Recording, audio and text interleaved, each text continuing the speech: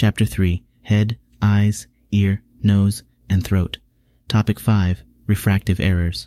Refractive errors are a common cause of impaired vision. Firstly, we have hyperopia, also known as farsightedness.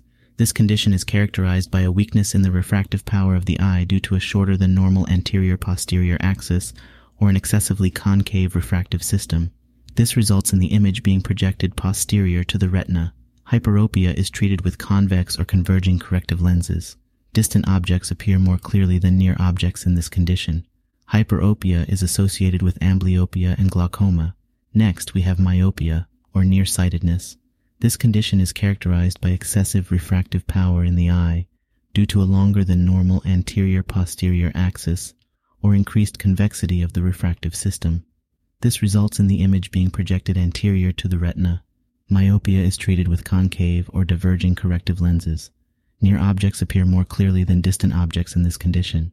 Myopia is associated with Marfan syndrome, Ehlers-Danlos syndrome, amblyopia, glaucoma, retinal detachment, and retinopathy of prematurity.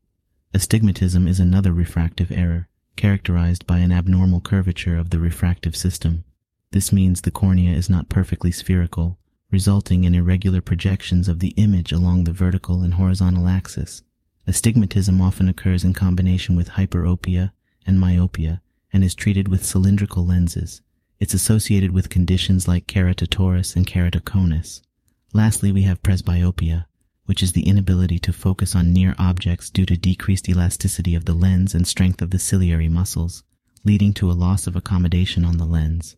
The incidence of presbyopia increases with age, and it's typically treated with reading glasses.